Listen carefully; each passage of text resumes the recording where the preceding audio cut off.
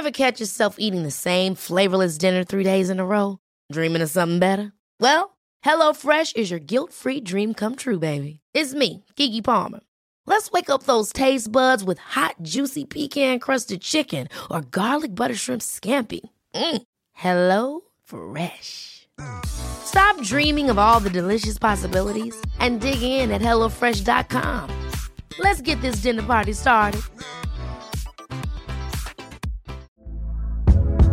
Hey there, it's Michelle Norris. I'm host of a podcast called Your Mama's Kitchen. When I travel, I'm usually looking for a way to find a taste of home when I'm not at home. And one of the things I love to do when I am at home is entertain. And Airbnb allows me to do that. When I was in California recently, I rented a house that had a great kitchen. And when we were sitting around the table, we were all thinking, we're in someone else's house. Someone could be in all of our homes as well. If you have a home, but you're not always at home, you have an Airbnb. Your home might be worth more than you think. Find out how much at airbnb.com/host.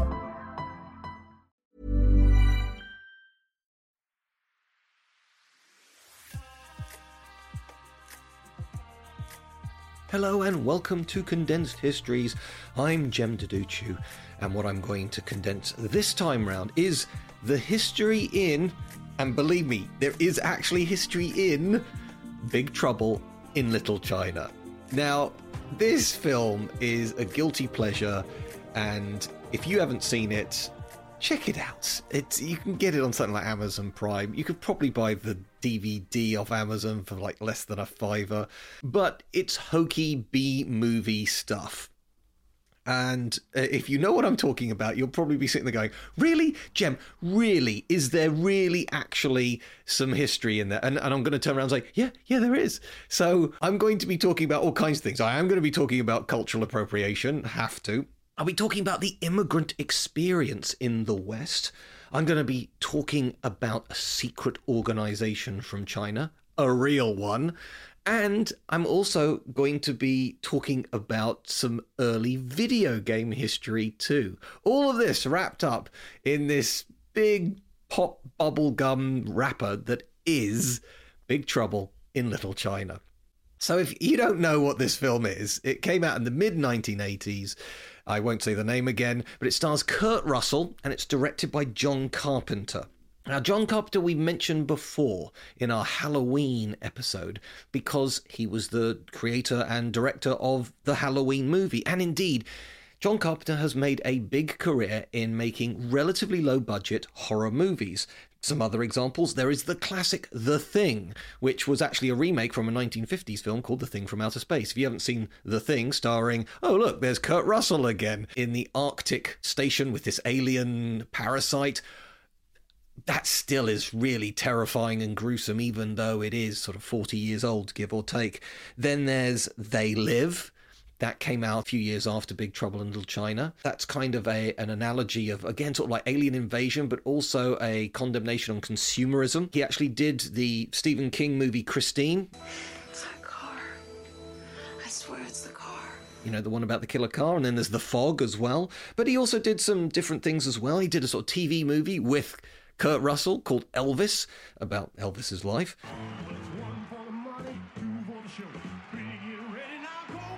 Then there was also Escape from New York and later on Escape from LA. Again, both with Kurt Russell on this one. So Kurt Russell's actually worked a fair bit with John Carpenter. Believe me, they both worked with lots of other people as well. But John Carpenter, look, not each one of these films I've mentioned were big hits. Some of them actually lost money, but they all gained cult status. Indeed, Big Trouble in Little China is an example of a film that actually bombed at the box office.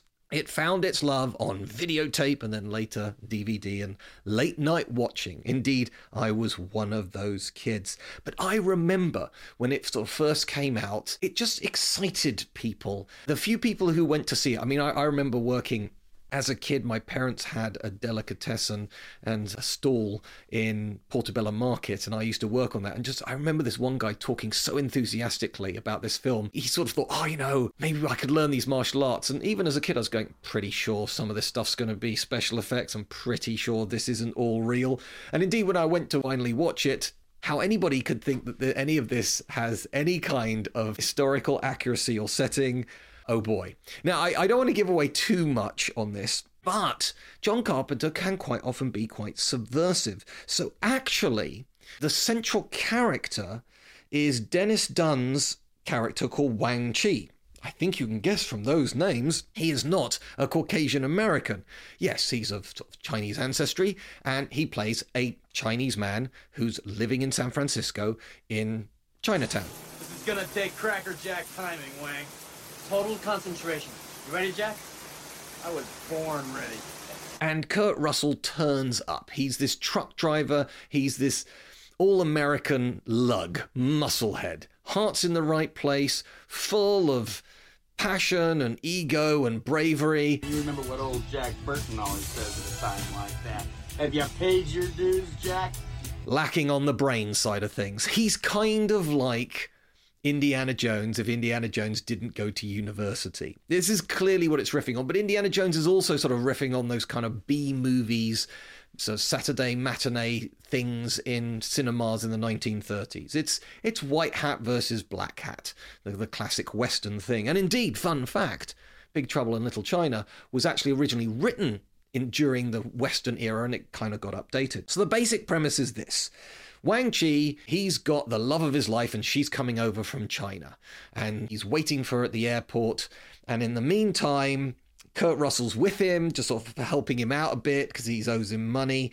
And suddenly the girl gets kidnapped. At the same time, we also bump into Kim Cattrall's character. Yeah, Kim Cattrall from Sex and the City. Yeah, she's in it. It's worth remembering in her sort of 20s, in her early years, in the early 1980s, she was in quite a few sort of marginal hits. Things like Porky's, which was a big sort of like bawdy college comedy thing from the very early 80s. She was in that. She was in this. She was in Mannequin as well. So she was in all kinds of things. But whereas, first of all, a lot of people don't realize is she's actually British. She's lived in America for a long old time. And the rumor is they are bringing back Sex and the City, but Kim Cattrall's not in it. Miranda's not in it. Why is that? Because she's actually a very down-to-earth woman, and she just found the other women sort of very New York and kind of pretentious, and she's sort of fed up with that.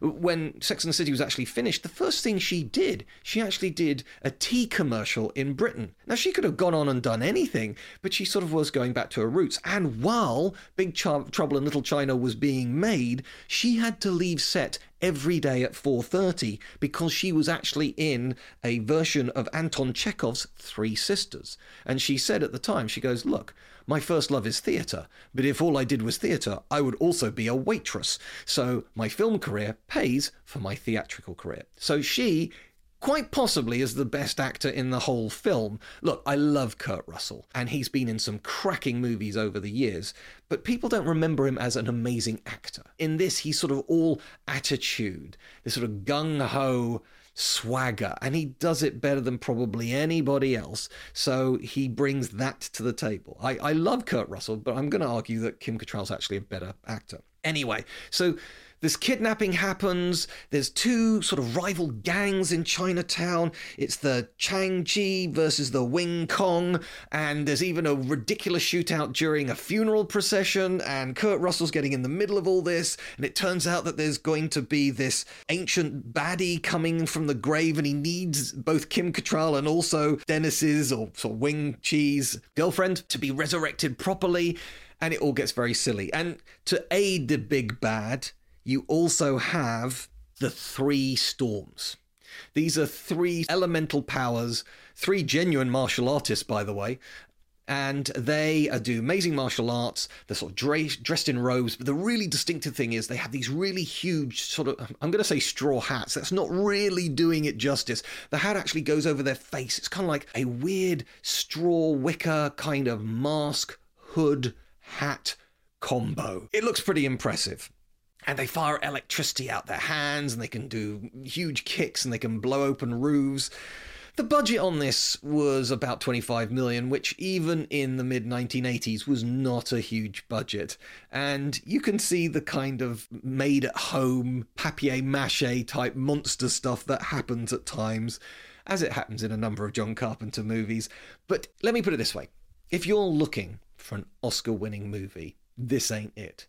If you just want to put something on that puts a big fat smile on your face as you're eating a hamburger just on a Saturday evening or Saturday afternoon. That's what this is trying to do, okay? Nobody is trying to make high art here, and that's fine by me. So that, if you like, is the basic plot of Big Trouble in Little China. Now, the first thing I'm actually going to do is, stripping all this away, we are all aware of Chinatowns. There's one in LA, San Francisco, New York, London. There are these sort of concentrations of immigrants. Now, Jem Duducu, I think you can guess by that, my name isn't exactly Anglo-Saxon. And you can tell from my accent, I'm clearly British. So what's his background? Well, I don't want to go too much into it, but my mother is American and my father is Turkish.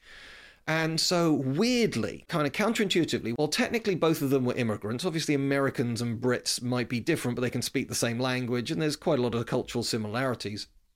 So they ended up getting married and staying together in West London, far away from either big American communities or big Turkish communities. But my father's sister, i.e. my aunt, she got married to a Turk in Germany. And indeed, in Germany, pretty much the biggest minority in Germany are Turks. They're sort of seen as like the Asian community in Britain. Something like that would be a comparison. And I would remember going to visits to my aunt and uncle's place just outside of Frankfurt, a place called Klingenberg.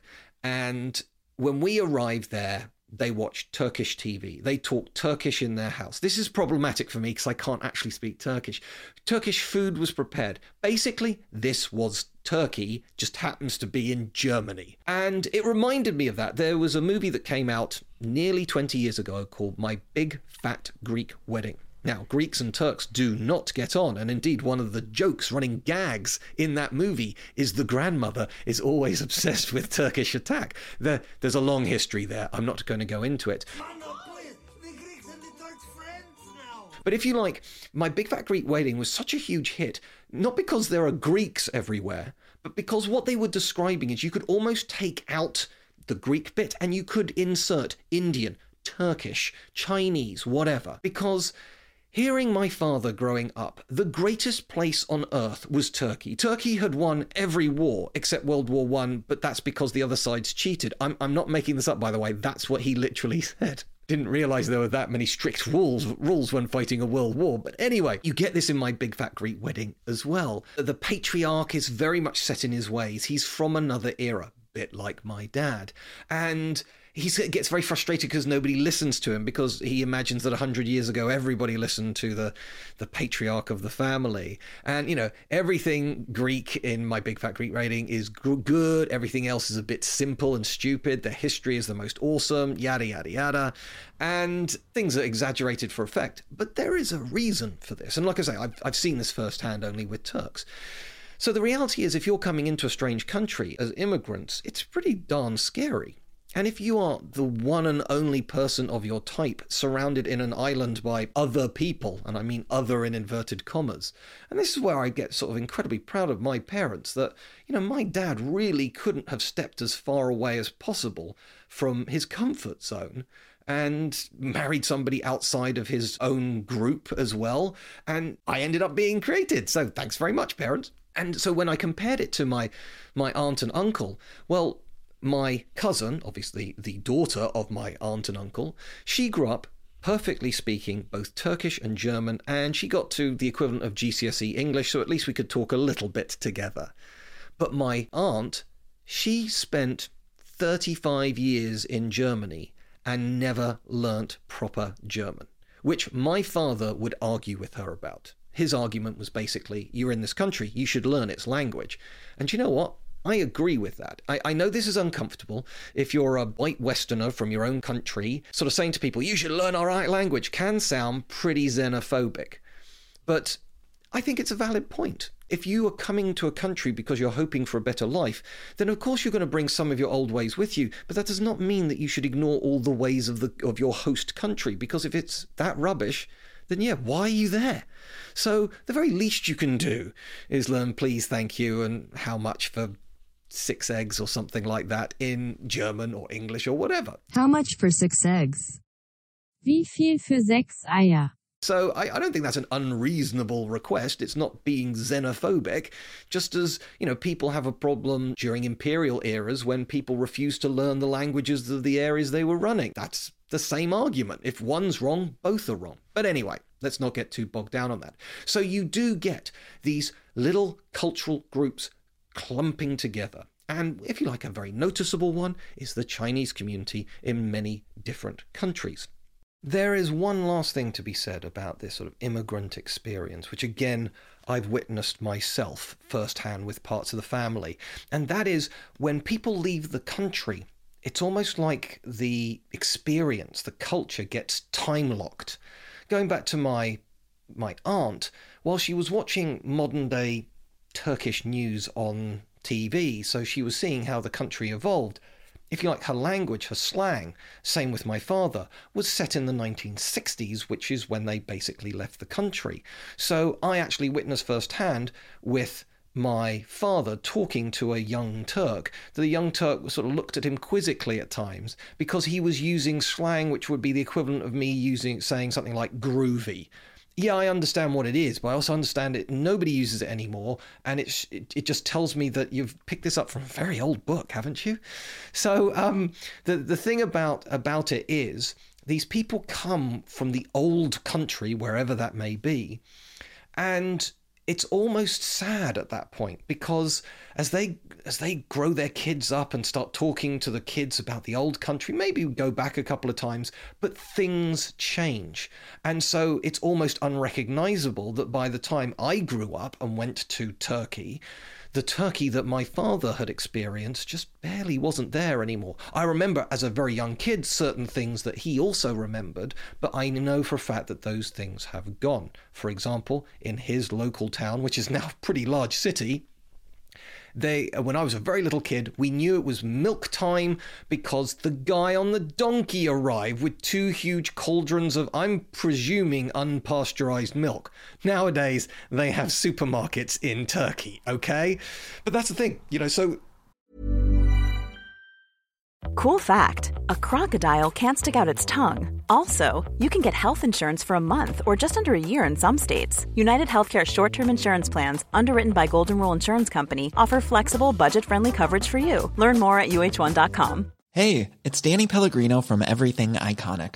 Ready to upgrade your style game without blowing your budget? Check out Quince. They've got all the good stuff, shirts and polos, activewear, and fine leather goods, all at 50 to 80% less than other high-end brands. And the best part? They're all about safe, ethical, and responsible manufacturing. Get that luxury vibe without the luxury price tag. Hit up quince.com/upgrade for free shipping and 365-day returns on your next order. That's quince.com/upgrade. There's never been a faster or easier way to start your weight loss journey than with PlushCare. PlushCare accepts most insurance plans and gives you online access to board-certified physicians who can prescribe FDA-approved weight loss medications like Wegovy and Zepbound for those who qualify. Take charge of your health and speak with a board-certified physician about a weight loss plan that's right for you. Get started today at plushcare.com/weight loss. That's plushcare.com/weight loss. plushcare.com/weight loss.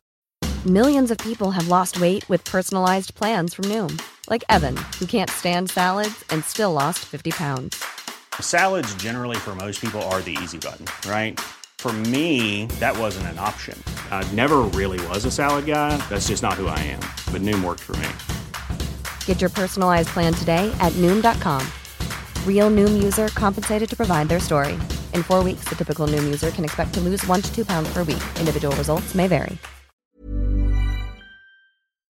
People love their old country. They sort of harken back to their old country. They talk about the history and culture of the old country, but the old country itself moves on. And in the modern world, things have become homogenized. You can get Starbucks in Russia and China. And so, it's very hard to find a truly unique local experience at times, particularly in capital cities of countries. So I just wanted to put that out there as well. If you like, once you leave the country, you never get to go back to quite the same country. Now, I just want to finish off with this section, if you like, about immigration by talking a little bit, China and America do not have a common border. how did they get there? Well, the answer is that basically China has always had a huge amount of manpower available, and America was a growing country that needed some cheap labor. Now, some of that was fixed with slavery, but after the American Civil War, there weren't slaves anymore. So while an awful lot of ex-slaves did end up working on the American railroads, there were a lot of what were known as coolies, which were basically Chinese workmen working on the American transcontinental railways. It is a strange, bizarre fact that literally thousands of Chinese men helped to build a modern America. It's true. If you don't believe me, check it out. And so where did they come in? They tended to come in from the West, places like San Francisco. So the fact that there is a Chinatown in San Francisco is kind of unsurprising. And lo and behold, that's where Big Trouble in Little China is set. But when you have these groups all living together, cheek by jowl, then obviously, yes, you get the marvelous restaurants. But there absolutely is a dark side to that too, which, bizarrely, is also in Big Trouble in Little China. Now, you may recall that I mentioned earlier that there was a ridiculous shootout at a funeral in this movie, and this is because there were two warring factions in Chinatown called the Changjin and the Wing Kong. Now, I think it is worth pointing out that a lot of these words sound kind of Chinese, but the reality is, a lot of this stuff was just written by Caucasian screenwriters because, hey, it sounds kind of Chinese. So we have to be careful with this. I'll come on to the cultural appropriation in a little bit. But actually, this has precedence, real historical precedence, because particularly in New York, round about 1900, there was a Chinatown there, and there were two groups. There were the Hip Sing Tong and the On Leong. These two groups originally started as, well, in America, they started as labor unions, basically with all these Chinese workers going out there. And indeed, there's a phrase, again, another phrase associated with China. You get a Chinese laundry. Now, again, this is sort of a problematic phrase, but this comes from the fact that a lot of manual tasks and basic cleaning were done by Chinese communities in America in the early 20th century. So there were literally lots of big, steamy, these were not pleasant places to work, but when the Chinese people are kind of there, sometimes illegally, sometimes through these labor union movements which could force you to work there, you can see how this stuff can start getting corrupted. So these movements were there, and there were literally thousands of Chinese people doing various jobs around the city, or indeed working in the railroads, etc. So that's how they kind of started, but they started evolving. As I said, a bit of corruption there, a bit of importing, sex trafficking, things like that. These things existed. And so these two groups started to vie against each other, and basically it turned into a turf war. If you like, and I mentioned this with the name of one of them, Hip Sing Tong, Tongs is a name associated with, in essence, the Chinese mafia. Criminal organizations designed betting, drug trafficking, prostitution, gambling, etc. All these sorts of things can be accompanied with violence, and violence spilled out onto the streets of New York in the early 1900s between these two rival gangs. And it didn't really stop for a long, long time.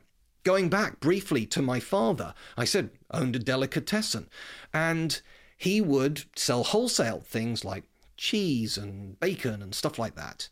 And one of the areas he actually did quite good traffic on, was duck eggs. Now, duck eggs are quite important to Chinese restaurants, so he did a roaring trade with Chinese restaurants all over London. And then it occurred to him, well, surely the place I should be going to is Chinatown in London.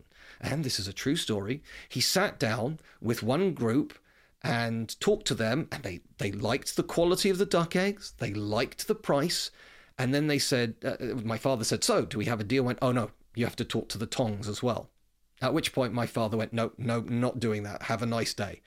I think he's just a local businessman. He didn't want to in any way get involved with criminal organizations. That's a story from 1980s Britain. So make no mistake that the Tongs are still around today. Now, if you like, a lot of their power was broken in America in the 1990s when an awful lot of various endeavors were put against them. In the 1980s in New York, that was the time when the Justice Department and the police really cracked down hard on the 5 families of the New York Mafia. 1990s, it was basically the Tongs' turn. And so I'm not saying these people have gone away, but if you like, their heyday is over. I can't talk about London. I don't know the facts on that one. But if you consider that narcotics were being brought in by the Tongs in New York from the 1930s onwards, I mean, really, sort of consumption of drugs in America really only started to take hold in the late 1960s. Reaching a peak in the late 80s, early 90s with the crack cocaine epidemic.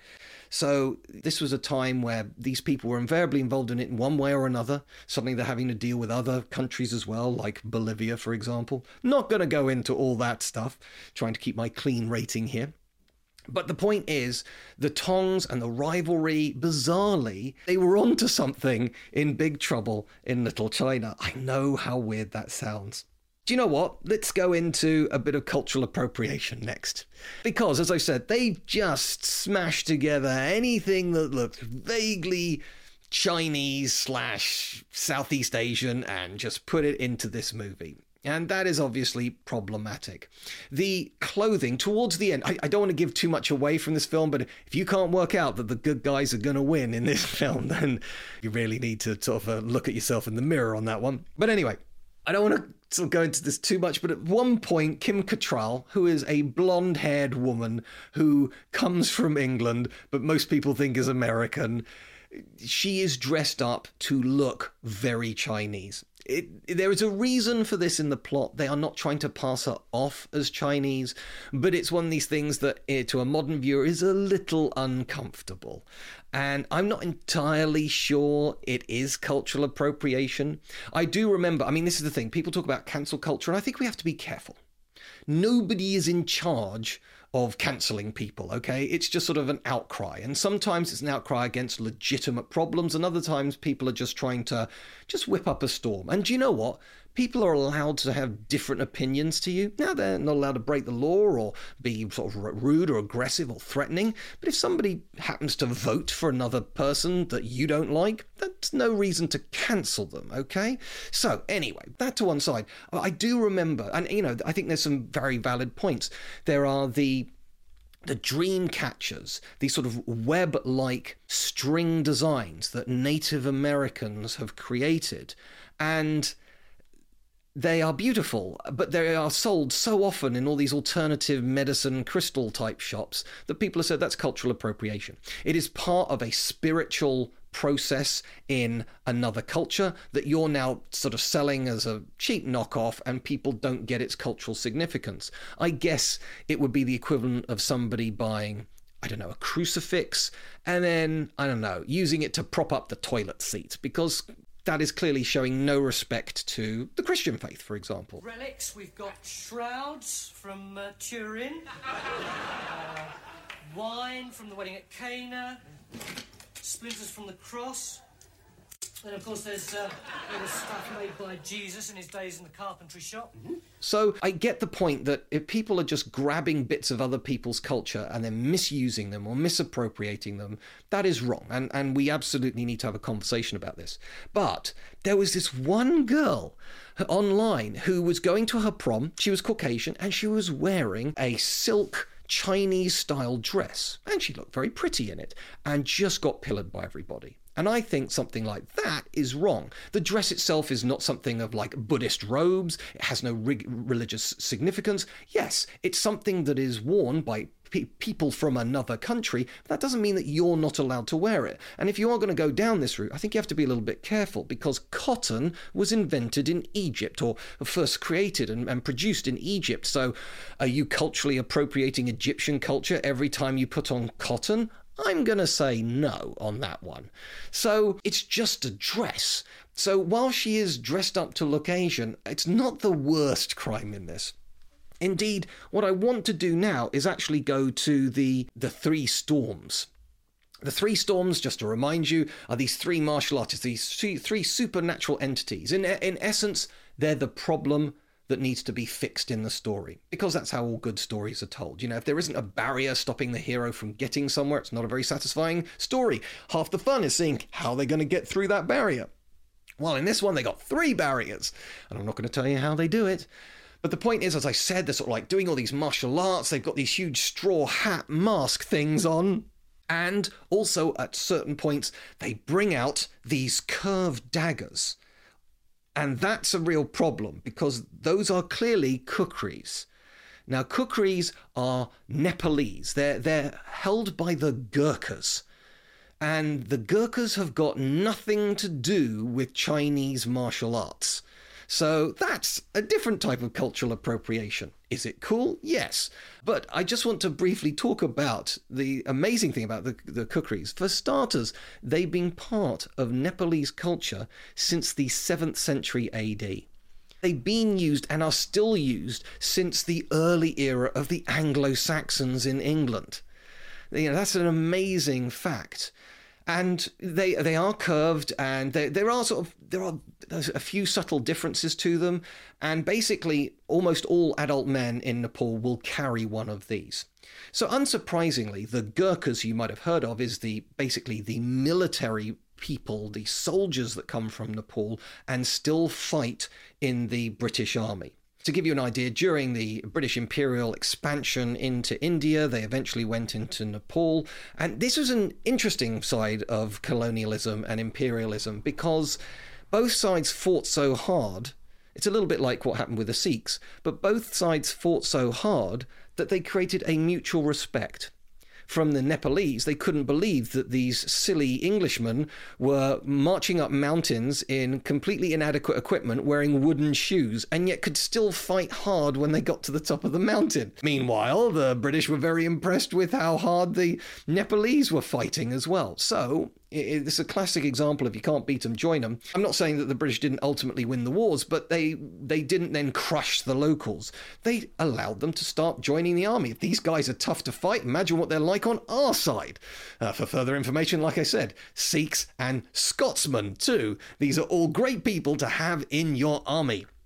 So with that in mind, they are still part of the British forces, and multiple Gurkhas have won Victoria Crosses, multiple Gurkhas have joined special forces, things like the SAS, and pretty much anybody who has ever fought alongside them have said they're absolutely the guys you want to fight alongside. And yet the irony is, Nepal is a very long way away from Britain. Nobody's forcing these people to join British forces, but they still want to. It's become part of their culture. So to therefore have these sort of Chinese warrior gods waving them around is, I'm going to say, fairly offensive to the people of Nepal. So there's cultural appropriation going on everywhere here. So sorry about this. So with that in mind, I then wanted to come on to the point about video games. I haven't forgotten it. I'm going to do that in a moment. But as I always say, look, please give this podcast a review. Please tell somebody else about it. Let's spread the love a little bit. And please, if you could reach out to me on Twitter. I'm at Jem Deduccio on Twitter. It'd be great to hear from you. Great to hear your thoughts on these things. Have you ever seen Big Trouble in Little China? What do you think? Are you amazed that after watching that pop bubblegum movie, I could have extracted some kind of history from it? But here I am doing it right now. So look, I've been talking about daggers that are 1,300 years old. I've been talking about secret Chinese organizations that are over a century old. I've been talking about the immigration experience, which again goes back centuries. So there's been a lot talking about it, but let's bring it a little more up to date, because I couldn't help but notice. I didn't see it, as I said, when it came out in the cinema. I caught it on video many years later, and by then I thought, is that a thing? And it turns out it's actually been mentioned that, yes, see these three storms with their electricity and these large hats and their martial arts, if this sounds vaguely familiar to you in the realms of video games, the character of Raiden from Mortal Kombat is actually based on the Three Storms. He's not based on lots of other things. You know, there's other people who are clearly based on people like Jean-Claude Van Damme or Bruce Lee. You know, there are lots of things that are being based in the original fighting games, be they Street Fighter, be they Mortal Kombat or Tekken or whatever, where they've clearly gone back to other things and drawn from them. But interestingly, there was clearly a few people on the Mortal Kombat team that, like Big Trouble in Little China, that they wanted to immortalize it in their own way, which I think is lovely. Just one brief thing on Mortal Kombat. It is interesting that for a long time it was considered Mortal Kombat was turned into a video game. And, well, obviously turned into a video game, but then that video game was turned into a movie.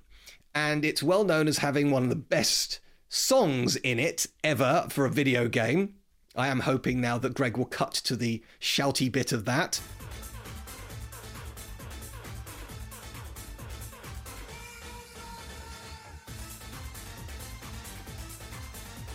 And the other thing it was considered the best video game movie made. Now, that's not to say it's a great film. It's not up there with The Godfather, but there have been so many terrible, terrible, terrible video game movies. I'm looking at you, like Mario Brothers, for example. Mamma mia! But this one was passable. It was an okay fantasy martial arts movie with a very good theme tune. It then had a sequel which was abysmal in every possible way and reminded everybody how bad video game movies were. But in 2021, there is a new Mortal Kombat movie coming out, which does seem to be leaning heavily into the violence, but also by people who clearly have actually played and enjoyed the video game. So there you go, Mortal Kombat's still around as a film franchise, which I find interesting to say as well. So look, guys, really hope that you've enjoyed that one. As always, there'll be another podcast coming out soon, but in the meantime, stay safe.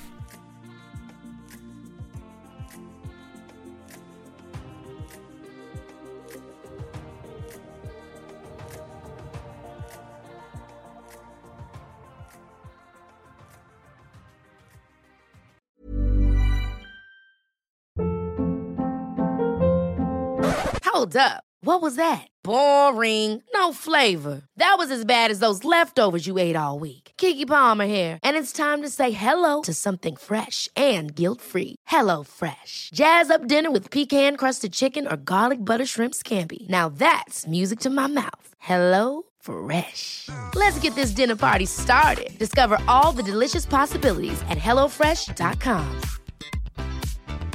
Even when we're on a budget, we still deserve nice things. Quince is a place to scoop up stunning high-end goods for 50 to 80% less than similar brands. They have buttery soft cashmere sweaters starting at $50, luxurious Italian leather bags, and so much more. Plus, Quince only works with factories that use safe, ethical, and responsible manufacturing. Get the high-end goods you'll love without the high price tag with Quince. Go to quince.com/style for free shipping and 365-day returns.